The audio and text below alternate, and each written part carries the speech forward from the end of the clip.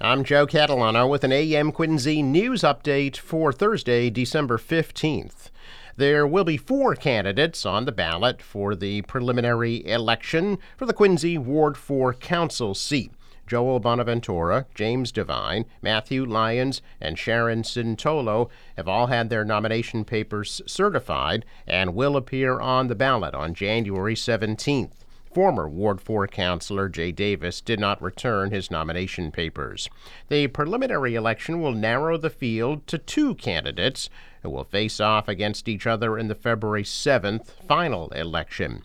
The winner will serve out the remainder of the term and can then run for the full 2-year term in next fall's city election. There will be early voting and mail-in voting for this preliminary election. Early voting will take place at Quincy City Hall on Saturday, January 7th, and then the following Monday through Friday. Mail-in ballots must be requested from the city clerk's office. They will not be sent out automatically. The deadline to register to vote in the preliminary election is January 7th at 5 p.m. Interfaith Social Services of Quincy says their recent annual Feed the Hungry Gala raised over $390,000 to help stock their food pantry for the winter.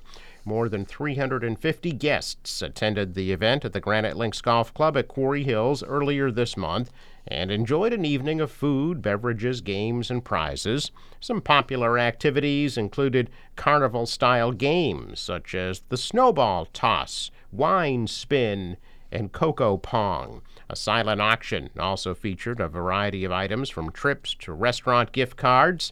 The event is a major source of funding for Interfaith's Food Pantry, Mental Health Counseling Center, Thrift Shop, and Homelessness Prevention Services. Interfaith is celebrating its 75th anniversary this year. The Friends of Wollaston Beach will host their annual Dick Herbert Memorial Toy Drive tonight from 6:30 to 8:30 at the Hancock Tavern on Hancock Street in Wollaston. The public is invited to donate new unwrapped toys that will be distributed to needy South Shore families by Interfaith Social Services of Quincy. Gift cards and checks will also be accepted as donations. North Quincy High School will host an open house tonight at 6 p.m. for 8th grade students and their families. The open house is designed to help 8th graders decide which high school to attend next year. An open house was held at Quincy High School this past Tuesday night. Police say they are investigating a shooting that occurred overnight in Roxbury, reported about 11:20 last night on Kensington Street. Nobody was taken from the scene. Crews did see what appeared to be a body covered by a sheet in the street, but Boston police have yet to respond to inquiries about the shooting. Shooting took place by the intersection of Elmore Street near Malcolm X Park. Police had cleared the scene as of this morning after spending hours collecting evidence. There was a silver car parked nearby at one point with what appeared to be multiple bullet holes in it. The car has since been towed. It's unclear if any arrests have been made. Some new details are emerging about that man who jumped out a 12th floor window to escape police in Roxbury on Monday.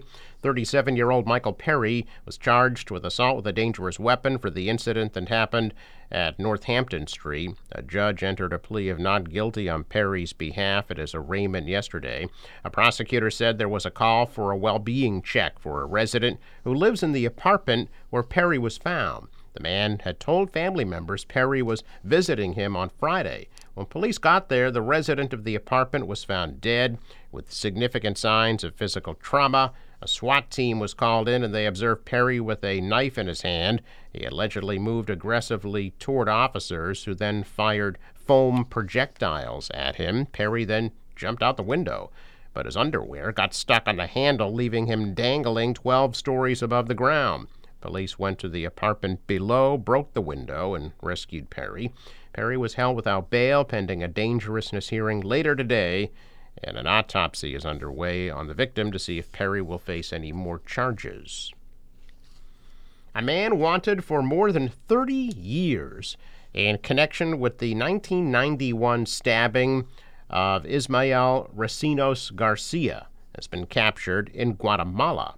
Mario Garcia, who was on the state's most wanted list, was found operating a shrimp farm in Guatemala using an alias. Garcia is accused of stabbing Ricinos Garcia during a fight at Dean and Bank Streets in Attleboro in November of 1991, when Mario Garcia was 19 years old. The state police violent fugitive apprehension section had long believed that Garcia had fled to a remote area of his native Guatemala. Yesterday morning, an investigative and apprehension team served a warrant on him, who police said tried to escape by running into the water at the shrimp farm. Mario Garcia will be extradited to Bristol County to face charges. Numerous law enforcement agencies participated in tracking him down. For years, fatal drug overdoses have been rising in Massachusetts, but the state reports that in the first 9 months of 2022, overdose deaths actually fell, but not by much. From January through September, the state recorded 1,696 overdose deaths. It's about 25 fewer than the same period last year, which translates to a 1.5% drop. The fact there was any reduction is fairly remarkable because, as the state notes, illicit fentanyl is everywhere. Tempering the celebration, though, the fact overdose deaths rose substantially last year in Massachusetts, up more than 9% over 2020. Hospital emergency rooms say they are seeing extremely high volumes right now as a lot of people are sick. Coming off the Thanksgiving holiday, gatherings have turned into cases of COVID, flu, and other respiratory issues. At the same time, people with other types of emergencies are dealing with long wait times. Outside the Health Express in Weymouth, people were seen waiting.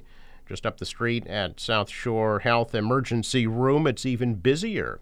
Dr. Kelly Lanuti is the Director of Clinical Transformation at South Shore Hospital. She says the volume in the emergency room is extremely high right now. She recommends the self-triage process, where you begin with a call to your primary doctor to determine the best place to get help.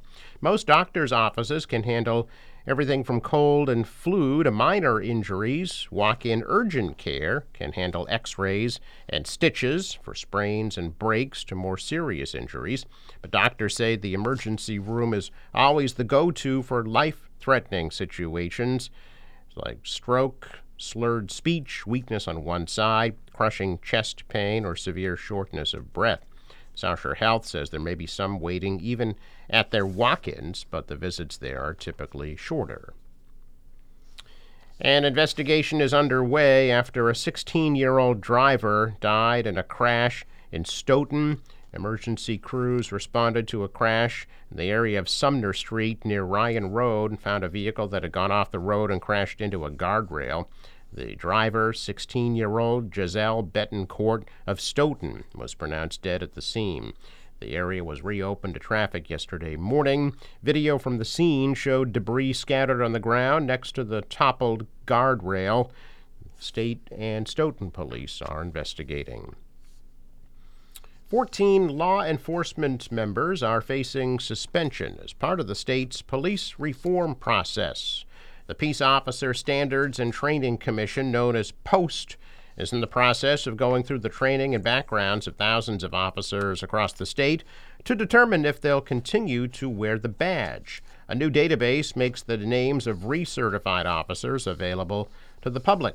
Under the law that created the Post Commission, all police officers in Massachusetts must be certified and then recertified on a 3-year cycle based on their last names. Officers with last names starting with letters A through H needed to apply for recertification by July 1st. The recertification process is ongoing. The Commission has not released the names of suspended officers or the agencies where they work. Those officers can request hearings to appeal their suspensions.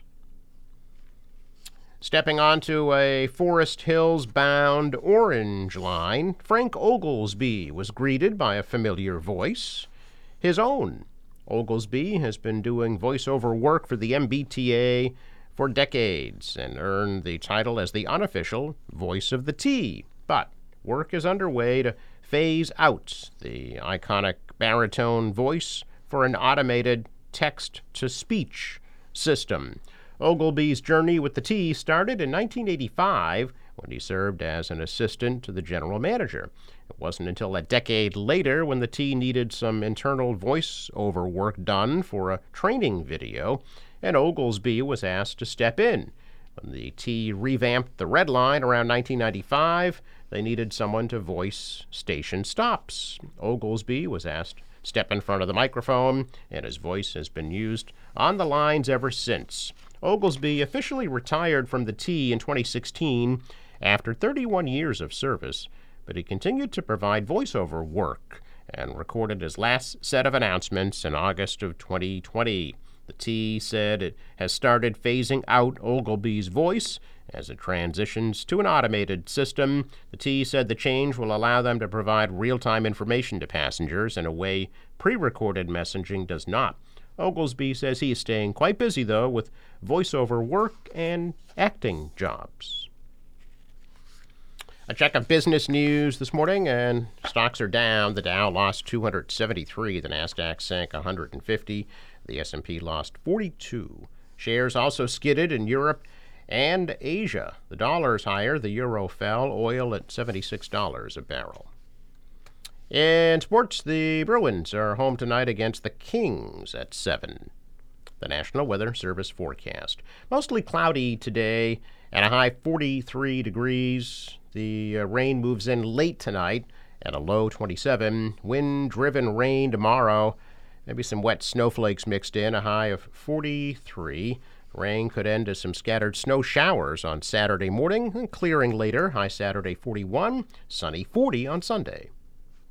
For the boater, waves 2 to 3 feet, wind out of the northeast 10 to 15, gusting to 25 knots. Small craft advisory goes into effect late tonight. The next high tide 4:14 p.m. Sunrise 7:05, set at 4:12. I'm Joe Catalano with an AM Quincy news update for Thursday, December 15th.